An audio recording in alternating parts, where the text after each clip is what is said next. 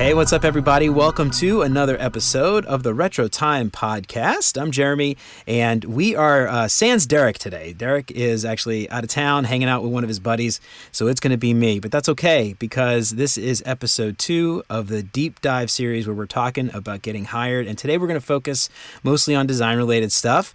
We're going to talk a little bit about portfolios and resumes for designers. We might touch a little bit on developers and product managers and things like that. But we're going to focus on, what do designers and people coming out of school, out of boot camps, what do they need to do to make sure their portfolio is top notch and ensure they're getting their job? So today we have got a very special guest, Christine Yoon from LinkedIn. I'm super excited to have her on. Christine's a design manager at LinkedIn, leading a team of designers to create the best customer experience for the Pages product.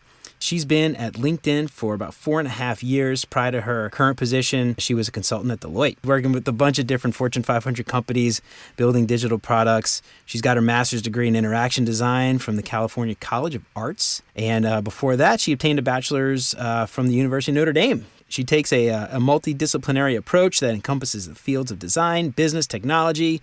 And outside of her daily work, Christine enjoys mentoring, coaching, aspiring UX designers and students through platforms like ADP, which is how we met. And she's an avid presenter, mentor, and she enjoys speaking about design-related topics and design career paths, which is perfect for today. Christine, welcome to Retro Time. It is so great to have you. Thank you so much for having me here today, Jeremy. I definitely look forward to having this conversation. Awesome. Right on. So today we're going to be talking about portfolios, resumes, and we're focusing a lot on those people coming out of boot camps, people mid-career potentially, people that may have never had a portfolio or had to make a design resume before. And I'm curious, as far as resumes, portfolios, things like that go, from your perspective as a design manager, as a hiring manager, what makes a great first impression? Yeah, that's a really great question, Jeremy.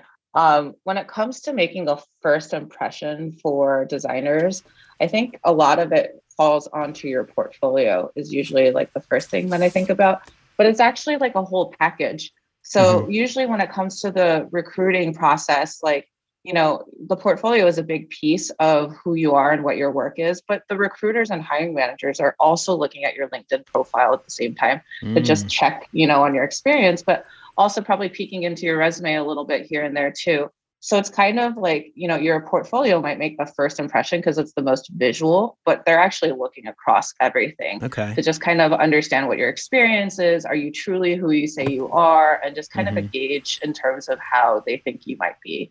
Do you really know what you're talking about? That's the kind of stuff. Yeah, exactly. So that's great. The next question I was going to ask was, what's more important, portfolio or resume? And it sounds like both. Both of them are equally important. Yeah, I would say your portfolio is probably a little bit more important, especially if you are more of a junior designer. In particular, because for junior designers with your resume, like a lot of them aren't going to have experience or they're going to have similar experiences coming from school or doing internships. So there's not a ton of stuff that's going to differentiate you from your resume beyond, maybe some extracurriculars and additional projects that you're doing that you can stand out. At the end of the day, you're still kind of seen as a junior candidate without a lot of experience in the field. So the portfolio comes into a lot more handy at that point to really demonstrate what your chops are as a designer, both visually and with storytelling in your process. Okay. Now, I'd say that would slightly change a little bit more as you get more experience in your field. So for example, I've been working in the design field for a while now. And when it comes to like job opportunities, when people reach out to me, it's actually purely based off my experience. I haven't updated my portfolio in over 4 years, to be honest. All right, yeah. But I get recruiters who reach out to me all the time, and it's based on my experience in terms of what I've been doing at LinkedIn, what I've been showcasing on my LinkedIn profile. And that's kind of what attracts their attention at that point in terms of who they're trying to find the best fit for those roles. So it kind of depends on what stage of your career you're at, really. Right. So, one of the things I actually wanted to ask you about, and I was curious, this is something Jared Spool has tweeted out. And a lot of people, I think, maybe have taken out of context. And it's funny because I've actually read a lot of people who are just like, oh, this is crazy. And then when they hear Jared Spool, who was the one who said it, they're like, oh, wait, But he says, if you're trying to hire designers and require a portfolio, you're not going to get top talent. The best designers don't have them. They're too busy. And I'm curious what your thoughts are there. Yeah, I think that's probably true when it comes to more of the experienced So hires. something like you were just talking about, right? Yeah, so like someone like myself, and kind of think about it, right? For those of us who have a full-time job, we also might be doing side hustles, like myself Hmm. doing a lot of mentoring. The portfolio and like updating my resume is like one of the last things that I Yeah. ever will think about when it comes to progressing in my career. And at that point, I hope that my experience shines for itself. And I use tools like LinkedIn, Hmm. Instagram, some people use Twitter to kind of like demonstrate your work throughout. And you should be doing that actually with your career. I think that's probably a smart move, even if you're not in looking to make a jump to another company anytime soon. But you want to build up your social presence, even as an Yeah. experienced designer, so people know that you're out there and know what you've done. Yeah. And that really speaks for itself a lot in the Yeah. way with the lack of having a portfolio. Like I've had some conversations with recruiters and stuff like that, and they don't ask me for a portfolio anymore. It's just more about like, what have I done? What's the impact that I've proven? And then going into the interview, you might have to like come up with like a presentation of sorts, but it's not a portfolio. Right. Talk through one, maybe a case study or something. I love that Exactly. you're saying that because last episode we talked exclusively about networking and how important it is. And one of the things that came out of that conversation was that your job hunt starts long before your job hunt starts. Right. Long before you are actually actively searching for a job, what you're putting out there is helping you find the next job or not. Right? It might be Yeah. hurting your chances to get a next job. So if you're on social media, LinkedIn, Twitter, talking about your work and you're treating it kind of like in a professional manner and all this stuff, that kind of helps the next step, which is when you're trying to show your experience. This is social media is essentially almost like a historic record of like the things you've done, and Exactly. yeah, that's awesome. I love that. Yeah. So I'm curious though, we're talking a lot about these people coming mid-career shifts, boot camps, maybe people out of school. They don't have that work necessarily. How do they create a portfolio that's engaging, that shows off the things they may have learned without having any actual work experience? What are your thoughts there? Yeah, totally. Yeah. And kind of just actually going back to the previous question a little bit too.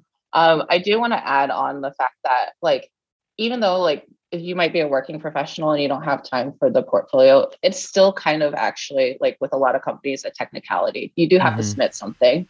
Something, yeah. So yeah, so if you are looking for a new job, or depending on kind of the shift that you're making, even as a UX designer, like say Mm-hmm. if you're kind of coming from a really small startup that a lot of people have never heard of, and you're trying to move into like big tech, you probably actually have to demonstrate a little bit more of your work experience to prove yourself. So a portfolio might actually become a lot more handy for those types of individuals. Again, it's just very much case to case basis, depending on what your experience is, how visible you are, and what kind of roles you want specifically too. So that Right. the portfolio can play into that quite strategically, depending on what you're looking for. But then Yeah. going back to your other question now, so the one that you actually asked me. So for junior designers and people who are doing career shifts, I think that's important for your portfolio is that there's a couple of different things that I usually structure it in terms of what's important for a hiring manager or a recruiter. So the first thing that you have to capture somebody's attention with is the visuals. Like I hate to say it, and I know it sounds very superficial, and not everybody wants to be a visual designer or comes from a graphic designer background. But when you look at something, you want to be impressed immediately from like a Mm-hmm. visual standpoint, right? You like, even if you're a recruiter who doesn't work with designers a lot, like somebody can tell if it's good design or bad design. Right. So you want to make that really first good impression with the visuals. And if you don't, unfortunately, that's a lot of people are going to click out of your stuff and you're not even going to have a shot. So I'd say that's like the most important thing when it comes to making the first impression, but it does not sell you on your portfolio.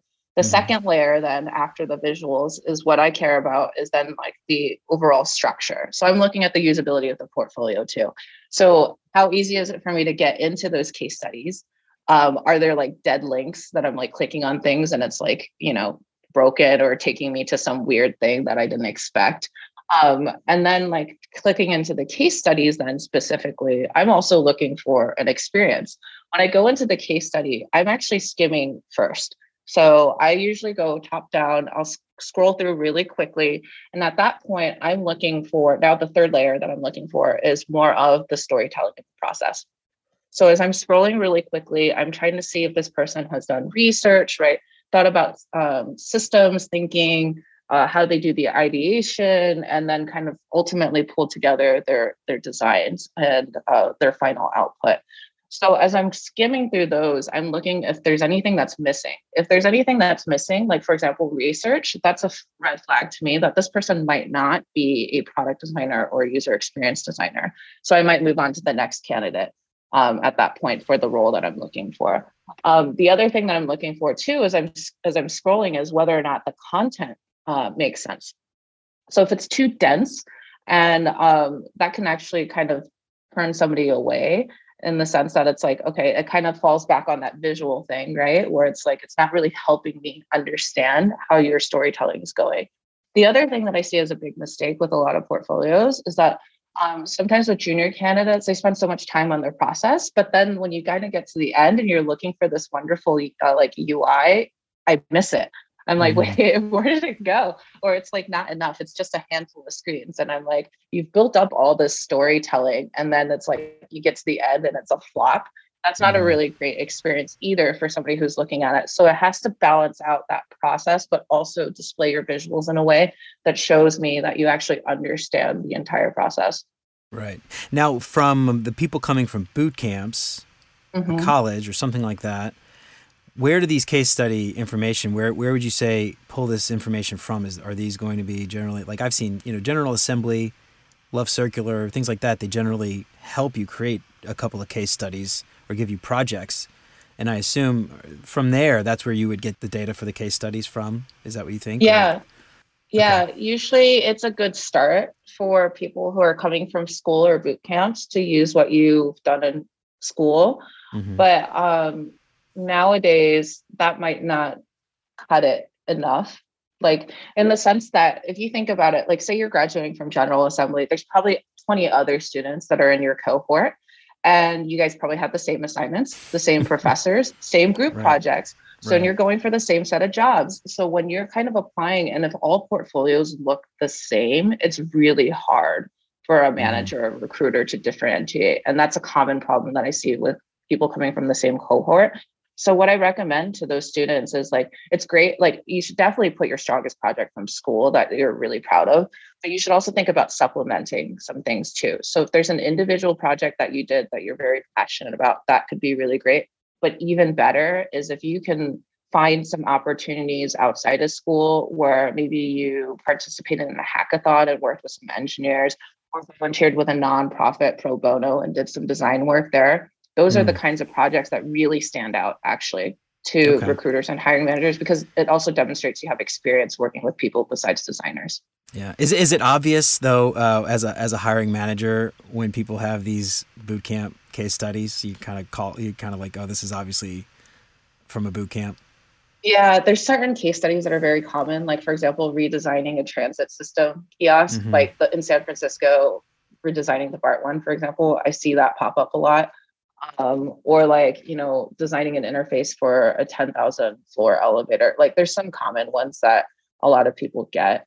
And then also when you start seeing like people from the same program and you open multiple portfolios, you can tell if they're right. in the same group project. Yeah, exactly. Right. Now, from there, I mean, I'm hoping that people aren't just copying and pasting each other's work, but there's probably some distinction between how they're written, and you can probably see the data is the same, but the way they've talked about it, the way they've told the story is a little different, and it might be something that you could compare there. But it's like really interesting though, people coming from the same cohort, applying to the same jobs, they all have the same case study essentially.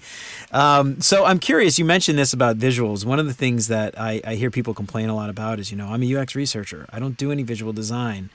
When you're saying like, the visuals, we're humans, right? We gravitate towards pretty things, obviously. What do you recommend for people who are not visual designers to get that quote unquote beautiful portfolio or website templates maybe, or something like that? Yeah. So for particular people, like the user experience researcher that you brought up, for them, the visuals actually isn't going to be as important. I actually know some researchers who have gotten jobs without a portfolio even. Hmm. And it just might be like case studies that they have written in a blog format, or it's more of just their resume at that point to Hmm. demonstrate that experience. So for like in situations like that where it's a lot of content deliberately because you're kind of like explaining your process heavily, it's the same goes for like, if you're like a content designer, so like a UX writer, you don't need it to be like super polished like a designer, but you can use your text in a way to like Hmm. create hierarchy and blocking, right? And legibility from a reading standpoint. There's a difference when you have like a paragraph that's just like, 8 sentences long and it's just a block of text Right. versus using boldings, italics, right, bullet points, kind of spacing things out so it's like designed in a way that's legible and easy for somebody to read. So I'd say like that's kind of the advice I would have for those types of folks. But yeah, go ahead. Hmm. You're going to Yeah, I say was going to something? say, I'm just thinking of the UX researchers I've worked with, the best ones are the ones who are able to tell the story about the data they found. It's not just presenting me with Yeah, just, paragraphs of black and white text. It's what are the insights that they get, and can they pull those absolutely. out, and can they highlight those? And again, in your way, can you use text, even black and white text in Word or something, to tell that story, even though you're not designing it, quote unquote. That's a Yeah. great point. Yeah, absolutely. But when it comes to like if visual design isn't your forte, there are like a lot of templates that you can start with, like on Hmm. Squarespace, Wix. There's a lot of these portfolio building sites that you can do. The challenge with kind of using those is does it match the assets that you're trying to present with it too? Because Hmm. it's a whole package, right? You can't just think about it on the page. You also have the UI that you've designed, maybe certain fonts that you have and stuff like that. And if they're really clashing against each other, then that also creates dissonance too for the Hmm. people who are looking at something from a visual standpoint. So, I could say I say like that could be a good start, but just again with caveats, it's just like really if you're not visual, I think the best thing to do is like ask somebody who might be, whether To it's a kind of help you, friend, right? family You member. probably have a friend, yeah. Yeah, exactly. And just like kind of get their opinion in terms of like, colors, what matches, or like how do I make these spacing and styles look better. For a UX designer specifically, if visual design isn't your forte and you're really trying to build up those chops, there's definitely a lot of great like books out there in terms of theory. I could send those to you later, Jeremy, if you find that's Yeah, going I'd to love to be include them in the helpful show to notes. share. Yeah, for sure. Yeah. So these are ones that I used in grad school that I found very, very helpful. But also one thing that really helped me kind of to put my visual chops was I would actually take screenshots or like photos of like really pretty designs out there. And at some point, especially if it was an app, like say Spotify, I would take a couple of different screenshots and I would print them out and I would like get like a ruler and a pencil and I would like try to draw lines where I thought their grids were. And then I would also count the styles in terms of like the number of colors that I saw, Hmm. how many different sizes fonts, like and just try to reverse engineer kind of their visual style, right? And try to understand how they create that. Now, also with like Google Material Design and Apple's design interface guidelines too, you can also look at those online easily and see Yeah. how they think about breaking down components and patterns. And that can also help you start developing an understanding of like basic elements of the UI. I love that. Yeah, and that's a cool thing. The material design specs show do's and don'ts, which lets you understand like, oh wait, this is bad. I shouldn't do this, and it explains why. And I really like that idea. That's a really brilliant insight for people who are not trained visual designers. There are resources out there for you to at least get some basic chops so that your stuff looks good. Yeah. So, Mike, the next question I have, and this is a software podcast. We got a lot of people who listen who are not specifically designers, even though we are talking about portfolios and stuff today. I'm curious, from your perspective as a hiring manager, do you is it expected for people like front end engineers, product managers, QA people, things like that, to have some type of portfolio website presence? Maybe it's just a nice to have. Yeah, I would say it's a nice to have, to be honest. For I have friends who are product managers and then people who are engineers, and a lot of the time it's more based on your experience at that point. So, Hmm. your resume and your LinkedIn profile is probably going to be more important. if you have a website, that can be really helpful, but it's not an expectation Hmm. from recruiters. Okay. But it kind of goes back down to the original thing we were talking about building your presence online in general. You could do that even if you're not a designer. Right. So like, I know some engineers who write blog posts on Medium, or kind of share work through other means too, and that's a way of developing that experience beyond your resume and LinkedIn profile. Yeah. Now I'm curious. I have one question about portfolio websites in general, and that is personality. Like, how much personal stuff should or should not be included in your professional portfolio? Pictures of your kids, or your hiking trips, or hobbies that you like to do. What do you recommend? Is there a balance there? Is it too much? Does it matter? What are your thoughts?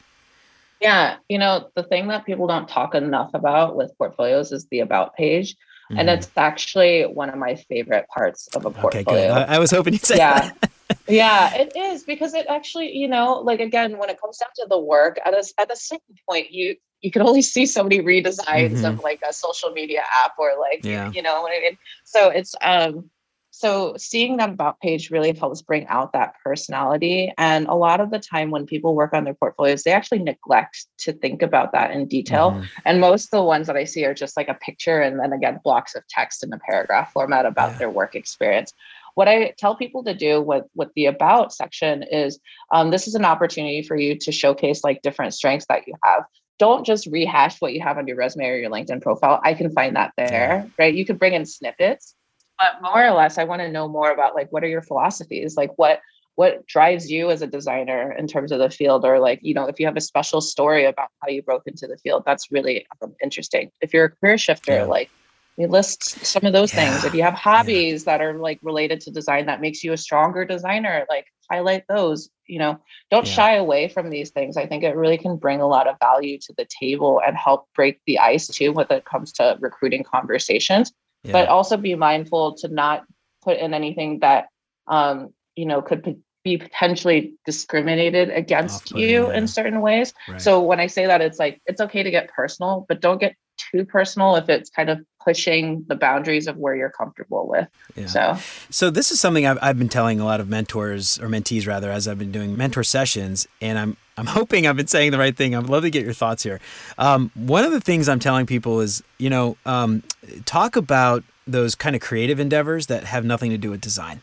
UX design rather. So like photography, for instance, when you frame a shot, there's a lot of similar kind of things that go into that.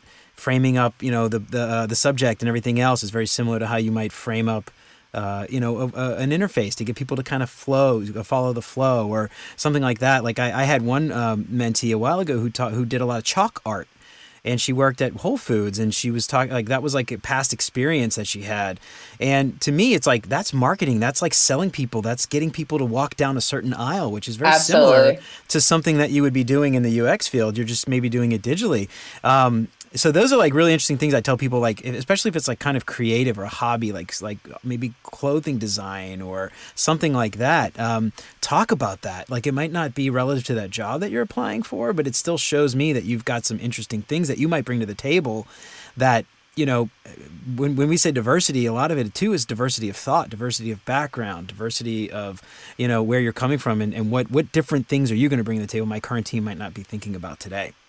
Yep, absolutely. Yeah. And for myself too, I don't consider myself like the most creative person, to be honest. Like I have an Yeah. appreciation for art, but I'm not an artist. Like I Right. wasn't classically trained. I studied business, right? But my two hobbies that I really love are like food and travel. And, I found a way to weave that into my design story too, because with those two things, like with travel, you get exposed to a lot of different cultures. You're kind of building relationships with Yeah. people. You're developing empathy Yeah. Right. around Right. like things that you don't know. And then with cooking, it's also a creative process, right? In terms Yeah. of figuring out what goes together, like how do Mm-hmm. you, time things and do the execution, which is actually very I love relevant to that. design. Yeah. I love that. So yeah, so I encourage people, like, find what those hobbies are, showcase them in a way, not just in your portfolio, also when you kind of get to the interviews. And Yeah. Yeah. again, like as you're talking to people and networking, those are really great things to find commonalities on. Yeah. And that's going to really help sell yourself as an Yeah. individual. See, the other thing that I think about with mid-career shifts is there's an interesting story there, right? Especially people who were doing something else for a really long time and one day just decided to go and say, to hell with it, I'm doing something different. I want to get into design. There's an interesting story there. What happened? And tell me that story. I think back to this guy we just hired at work about a month ago. He had this about me on his page and he talked about how when he was a kid, he worked he's from Korea actually. He was born in Korea. His family came here when he was younger, and they all worked at this restaurant. And he waited tables, and he used that to learn English. And not only that, this is the most brilliant insight I think I've ever seen. If we hired him because of this, to be honest, he said he would treat talking to customers as user research. How did you like the meal? How did you like this and that and that kind of thing. And he even talked about how he applied that to UX design. And I was like, that's a brilliant insight. You're going and you're talking to people and you're doing that research and you're asking them how their meal was and you want to know asking for some feedback and things like that. And I just thought that was wonderful insight. And to be honest, I think a lot of the guys on the team, a lot of people on the team, we said, I want this person. I want him. I love that. I love that he thought about that when he was 16 years old. It's just a brilliant insight such a wise insight for somebody so young. And again, that whole background coming from another country, completely different culture. And where I work, we're a lot of international customers, a lot of people and it's we want more people who aren't like us and don't think like us. And I love that. And we would have never known that had he not put it on his website. Yeah, absolutely. I think, the design field, there's a lot of us that are career shifters. So I feel like it's one of the unique fields in my experience, or just generally, where we really value a lot of that diversity in thought and backgrounds. Yeah, there's so many people on my team that did not study design. I got my master's in interaction design, but I didn't stick with that. So, there's a lot of opportunities from any field that you bring in, whether it's a nurse or an electrician or a waiter, right? There's certain things that you can bring into your practice as a designer. Yeah, absolutely. All right. So we've been talking about portfolios for quite a bit, but I want to ask you one more thing before we hop into talking about resumes. What similarities does every killer portfolio have from your perspective? Yeah, I think when it comes down to it, the best ones have the best storytelling. So and the reason why I say storytelling is because when you think about telling a story, it's actually combining all those things that I talked about, the visuals, how much text you choose, what's the context you pick, how do you lay it out in a way that's represents the work that you're doing, and is it compelling enough to suck me in to read through the whole thing, right? And I think that's the best projects that I have a really solid flow, from the beginning to end. I completely understood the problem, was along with them the whole time as they were making those design decisions and even the pivots that they're making. And really sold me on the solution where it's okay, yes, that did nail the problem that you're trying to solve. So I would say if there's anything in your career, that storytelling part is going to be really helpful in your portfolio and will carry through even through the interviews as you're doing that. So if you have that consistent way of thought, it's going to really help sell your experience. Yeah, I love that. That's such a great insight. I can't remember where I heard this. It may have been a conference I went to or just something I saw online.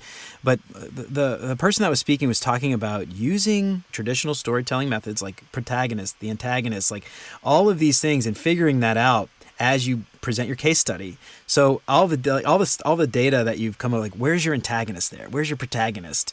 And how do you get them to kind of have this sort of tension and then a build up and a release at the end to tell a really, really enthralling story to get someone to want to read a case study? Because a lot of times they're very, very long, and they can be very long, and they can be somewhat boring, a lot of data and stuff, depending on what the problem is.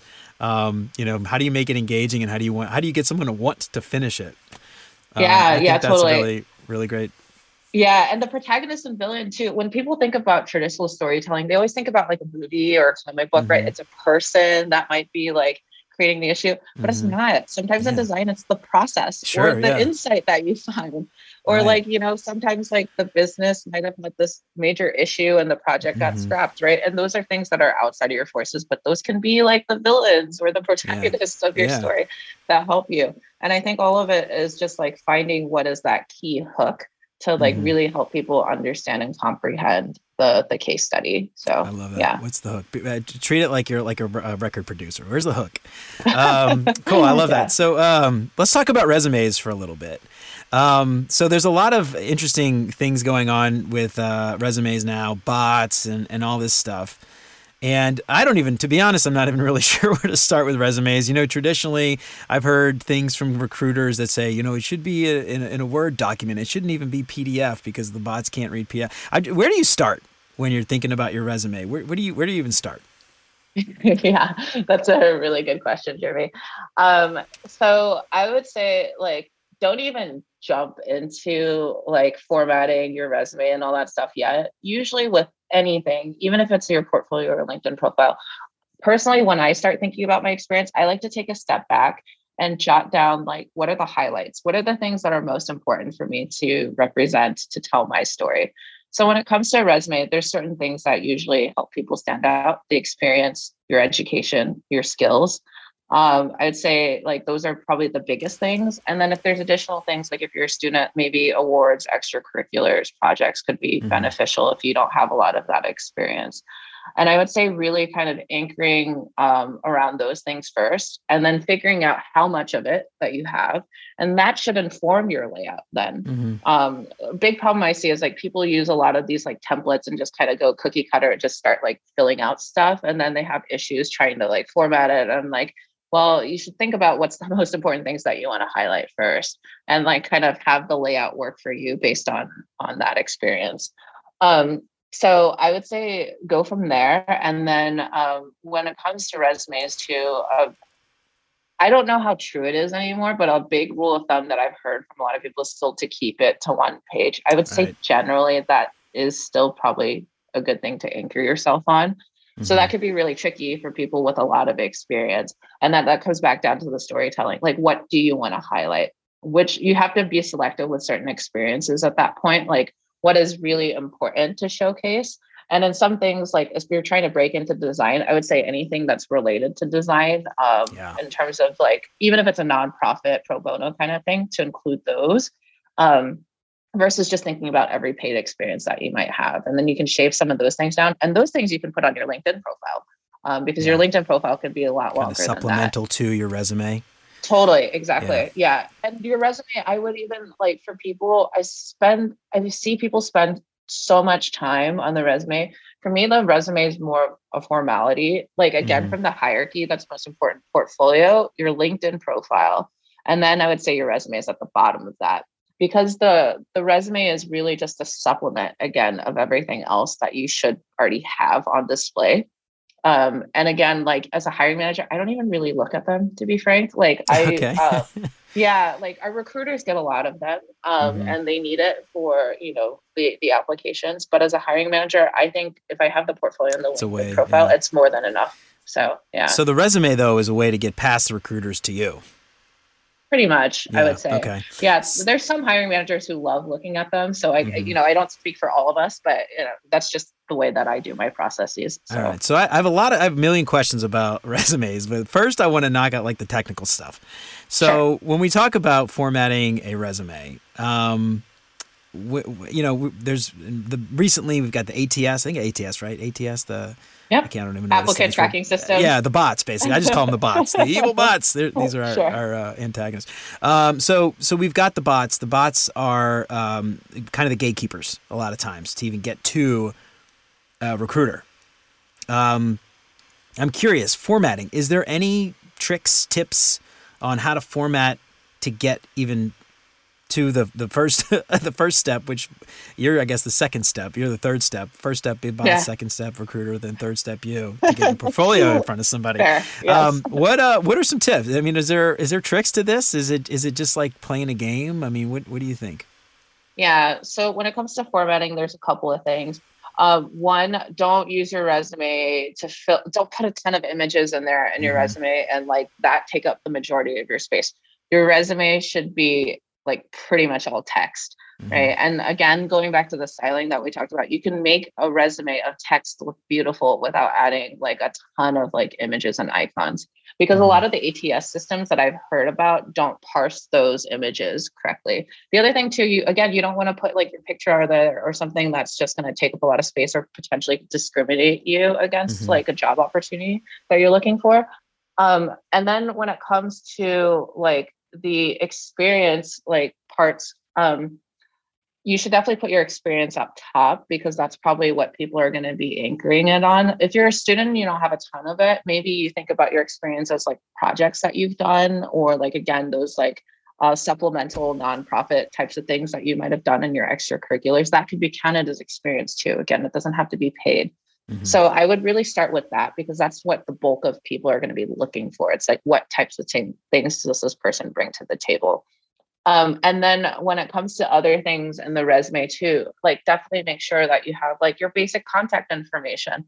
Sometimes I come across resumes that don't even have an email or their portfolio link. So it's like, okay, if you're submitting this and it's getting passed around, how do I know you're a designer even, right? Without looking at your stuff. So those are some basic things to include. And then the third thing I'll kind of leave you on with the resume that's really important is the keywords and the way that you're writing it. Okay, I was going to ask So if you're that. trying to beat the bots, a lot of the time, these like systems, they have like certain things in their algorithm. I don't know what goes into all of them, but you know, proprietary. You're not supposed to. Yeah, exactly. But it's trying to match on filling an experience that they have for the role. So if you want that job as a UX designer at, say, like, you know, a Google, go look at the job description and literally see if there's certain keywords that are being repeated multiple times, or the way that they're writing the language, and taking like some of those chunks into your resume. I'm not saying copy and paste everything, but integrate it into your experience. Yeah. Even if you were a waiter, right? You can talk about exactly like, how do you think about customers and research and building empathy, and using that language that you're seeing in that job description and describing your work like that. That's going to really help you, I think, at the end of the day, because if you're trying to match keywords against like these bots, right? That's probably what's going to trigger the best results. Now that begs the question then, if you're doing that, you're essentially creating a new version of your resume for almost every job description or every job posting. If you're trying to I would actually find the keywords and. Yeah, so I'd actually say I wouldn't do it for every job posting. I would think about it as like a family of types of jobs. So if you're going for a UX designer role, right? If you have like certain key organizations that you're going for, chances are there's going to be similarities in language over and over again. When it comes to the process. So for example, like knowing some foundations around user research, how do you ideate and brainstorm, and like, again, do design systems thinking, you know, those types of keywords are going to keep showing up. So pick the ones that are the most common across all of them. There's going to be some jobs that are super niche, and unless you have that really niche experience, you can definitely put it in. But if you're going for a more generalist thing, I think you should just look for the commonalities. Okay. So look at the descriptions, find out what keywords, you know, maybe buzzwords, whatever they're using. For instance, if the job description mentions like something like ethnographic research, and your resume says something else like just research, if you've done ethnographic research, make sure you put the word ethnographic in front of the word research. Yeah, exactly. Yeah. The context still matters too. Like the thing that's important about the resume is you shouldn't wholly design it for just the ATS systems, because still somebody is going to look at it. So if I read it and it was just a ton of keywords, and even though it beat the ATS, I'd be like, what the hell is this? Right. And it's like, does this person even know how to write like a sentence? So, you know, it has to be a balance, right? For both humans, so that when they're reading it, it's not just like chock full of buzzwords. It's still like comprehensible.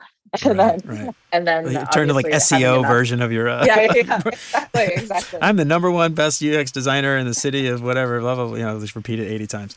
So that's awesome. So any like formatting tips, like font sizes, fonts, things like that? Obviously, you know, stick with maybe the basics. I don't know, what do you think? Yeah, I would just stick with the basics. Like, I wouldn't do like a crazy custom font just because it looks nice. You know, pick pick certain things. Like, for example, Helvetica is a simple font, but it looks Mhm. really beautiful. Like there's a whole movie about it. Yeah. So if you ever It's wanted like to for a watch it. reason, right? Yeah. Yeah, exactly. But it's a classic. So if you can go with a classic font like that and then Hmm. just use like, again, boldings, sizes, spacing to like make it look Hmm. nice. So yeah, that's probably like the biggest advice I would give to you on that. Cool. Now, one thing I do want to mention, just again, for these mid-career folks who are coming in from, have a lot of experience, they don't have any UX experience, but they have past experience.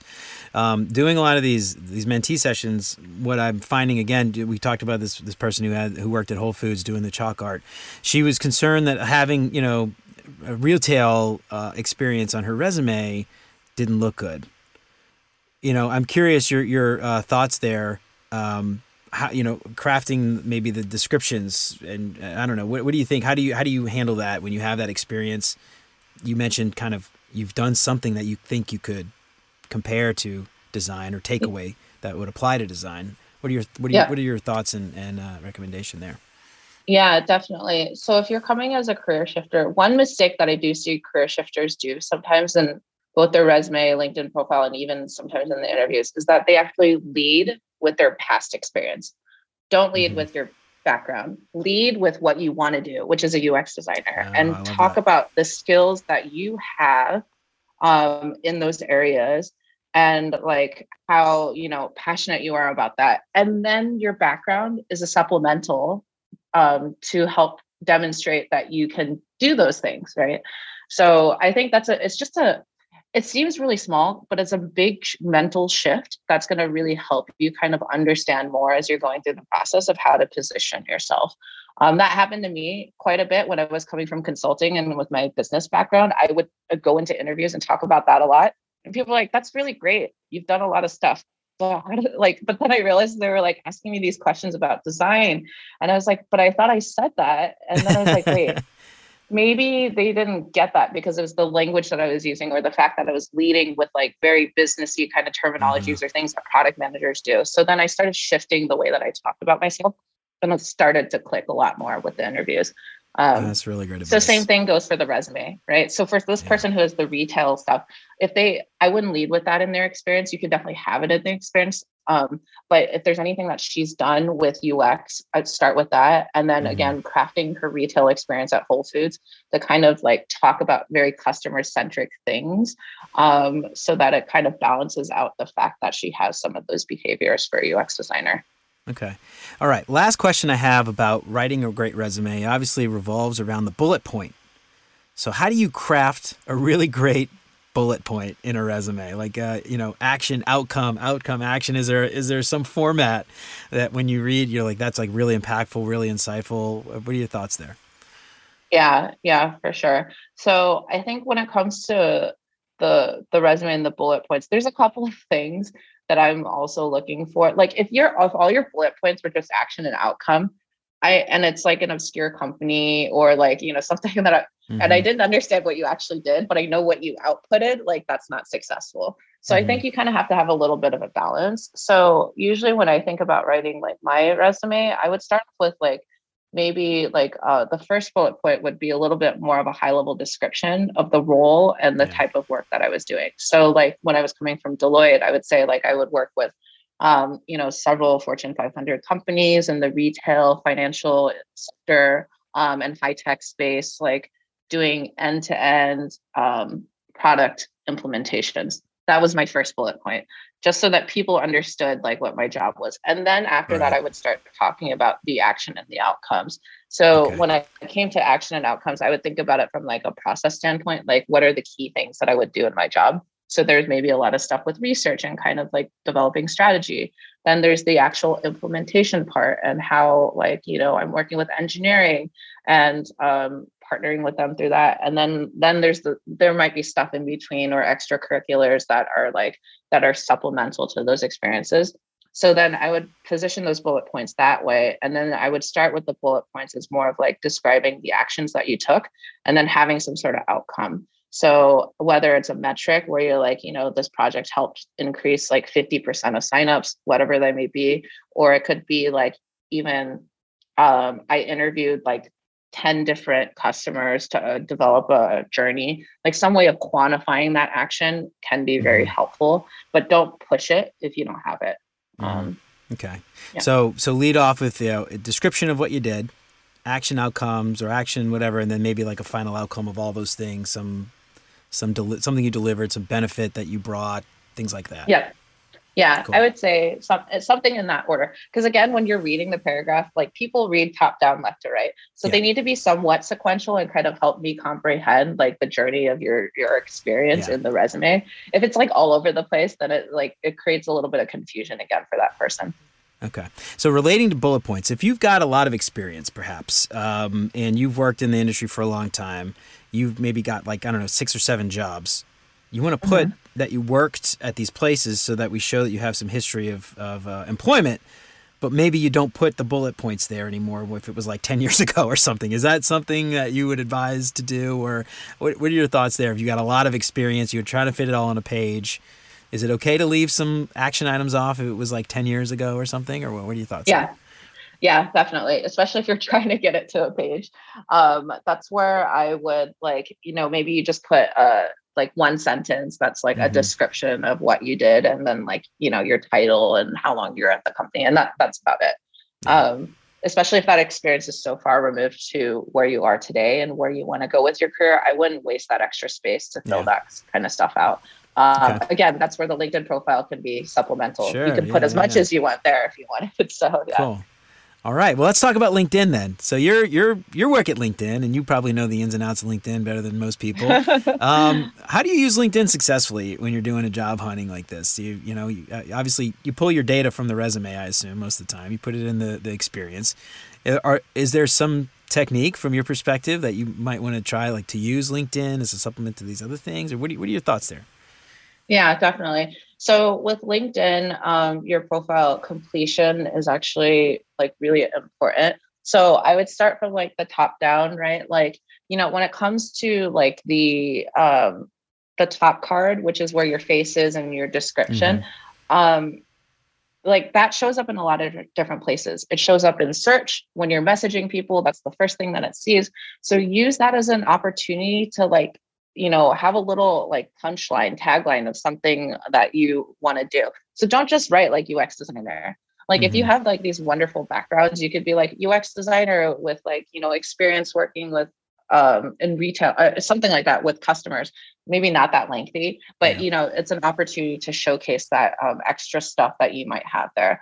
Then the other thing is when you go into your LinkedIn profile, I would also say cross-referencing as many links as possible. So there is a contact information section, and there is an about, and there's your experience. But, with your portfolio, when I tell people, don't just put your portfolio link in contact and hope that people find it. Try to put it in as many places as possible. And like when it comes to your experience, like if it's a case study that ties to that experience, you can actually link the particular case study URL in there. And then there's also like a feature to section underneath your about section too, where you can add a bunch of different links to your portfolio, maybe articles that have been written about you or you've written. So you should highlight all these things to make it like a living, breathing artifact of sorts. So yeah, and all of that is also partially to help with like search engine optimization. There's like search engines on LinkedIn. And then also these things get crawled on Google. So if people are looking you up that way, you want to be discovered for as many of your works as possible. So that's really important to highlight. And then the last thing I would leave with the LinkedIn profile is that people sometimes neglect the skills section, but I actually think that's really important because the skills is you can add up to 50 keywords there. And I tell people to like, beef that up as much as possible. Yeah. Because again, they're like SEO tags and like, recruiters who might be paying to use LinkedIn, they have a tool where they can actually search people by skills, location, like all the different facets that you have on your LinkedIn profile. So again, the more you fill these out and the more complete it is, the higher chances you have with being discovered across the platform. So, I'm curious about LinkedIn. LinkedIn is a social network, social media, right? A lot of people kind of, especially maybe younger people, they just see it as sort of a technicality. I have to have it. They don't post to it a lot. So I'm curious, activity on LinkedIn, is that something managers are looking at Are you posting things? Or is that something that people really care about, or does it not matter at all?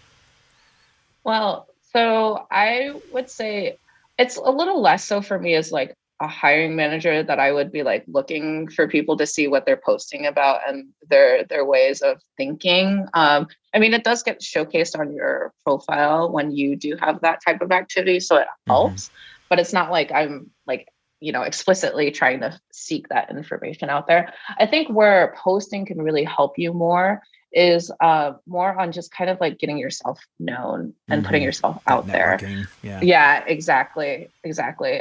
Because, LinkedIn like is a social network, like just like Instagram, Facebook is, but there's a virality effect to it, Mm-hmm. right? So if you are looking for a job and you want to put your portfolio out there, why not post it? Why not say like show the things that you're doing? Because Yeah. if you use the right hashtags, you're at mentioning the right types of folks, including people into the conversation of your post, that's how you're going to get noticed more.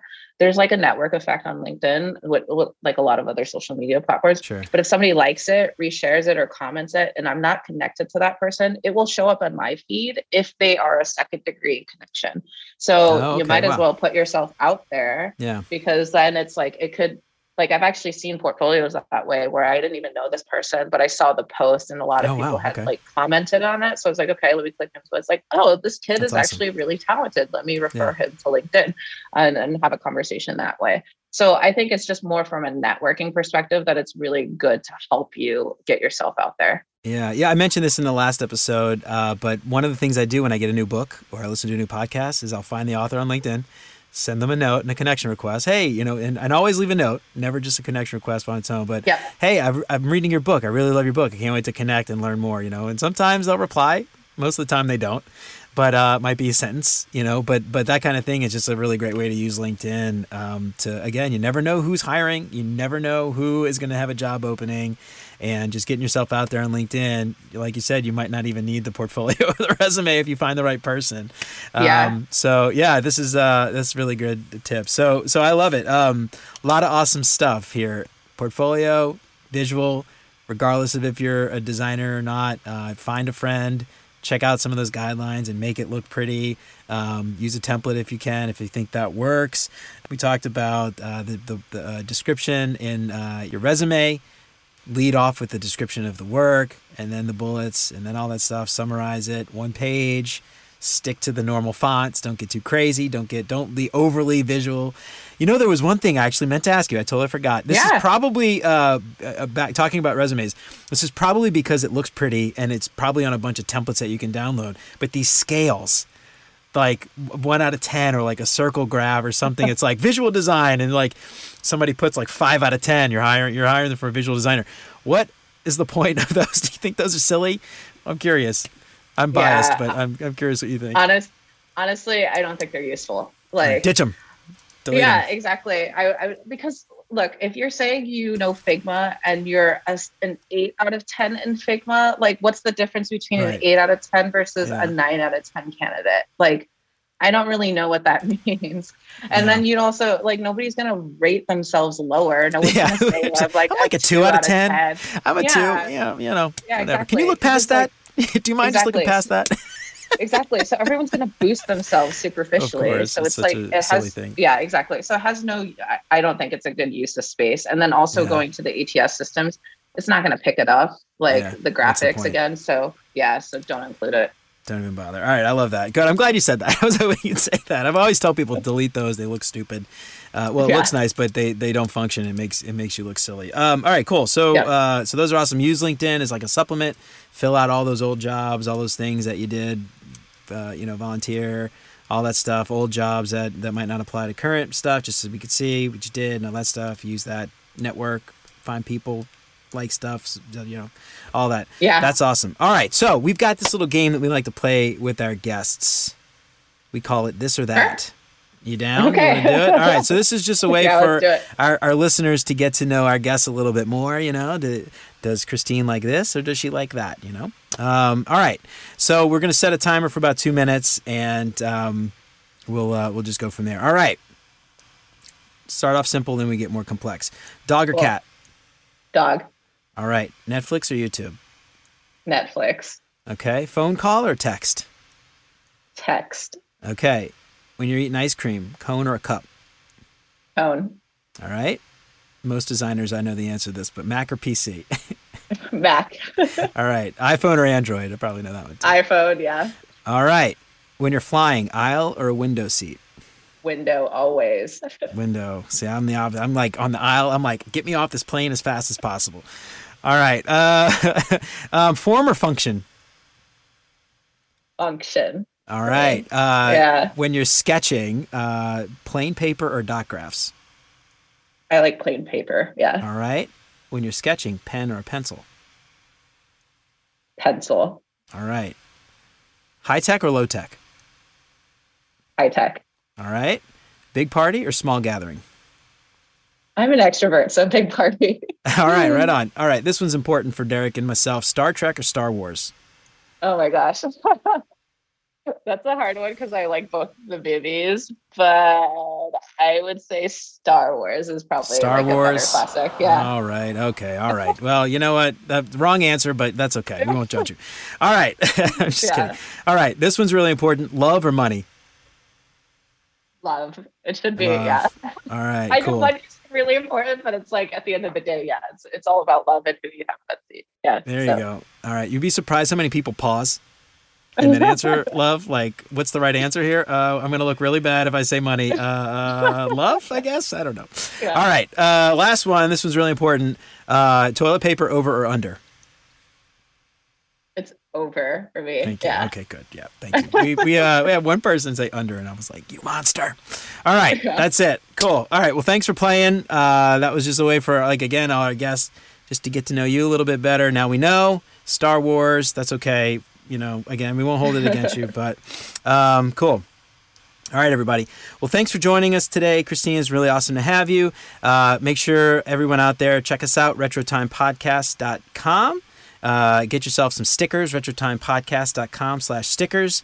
Put them on your work laptop, put them on your personal laptop, buy one for your pod, give them to everybody that you work with. If you're getting something out of this series, the Deep Dive Get Hired series, please share it with your friends and everyone on LinkedIn. Share it on your work Slack channel and let everybody know how much you're getting out of Retro Time Podcast. We would really appreciate that. And make sure you like and subscribe, and you'll get those updates whenever we release them. So that's it. Until next time, everybody.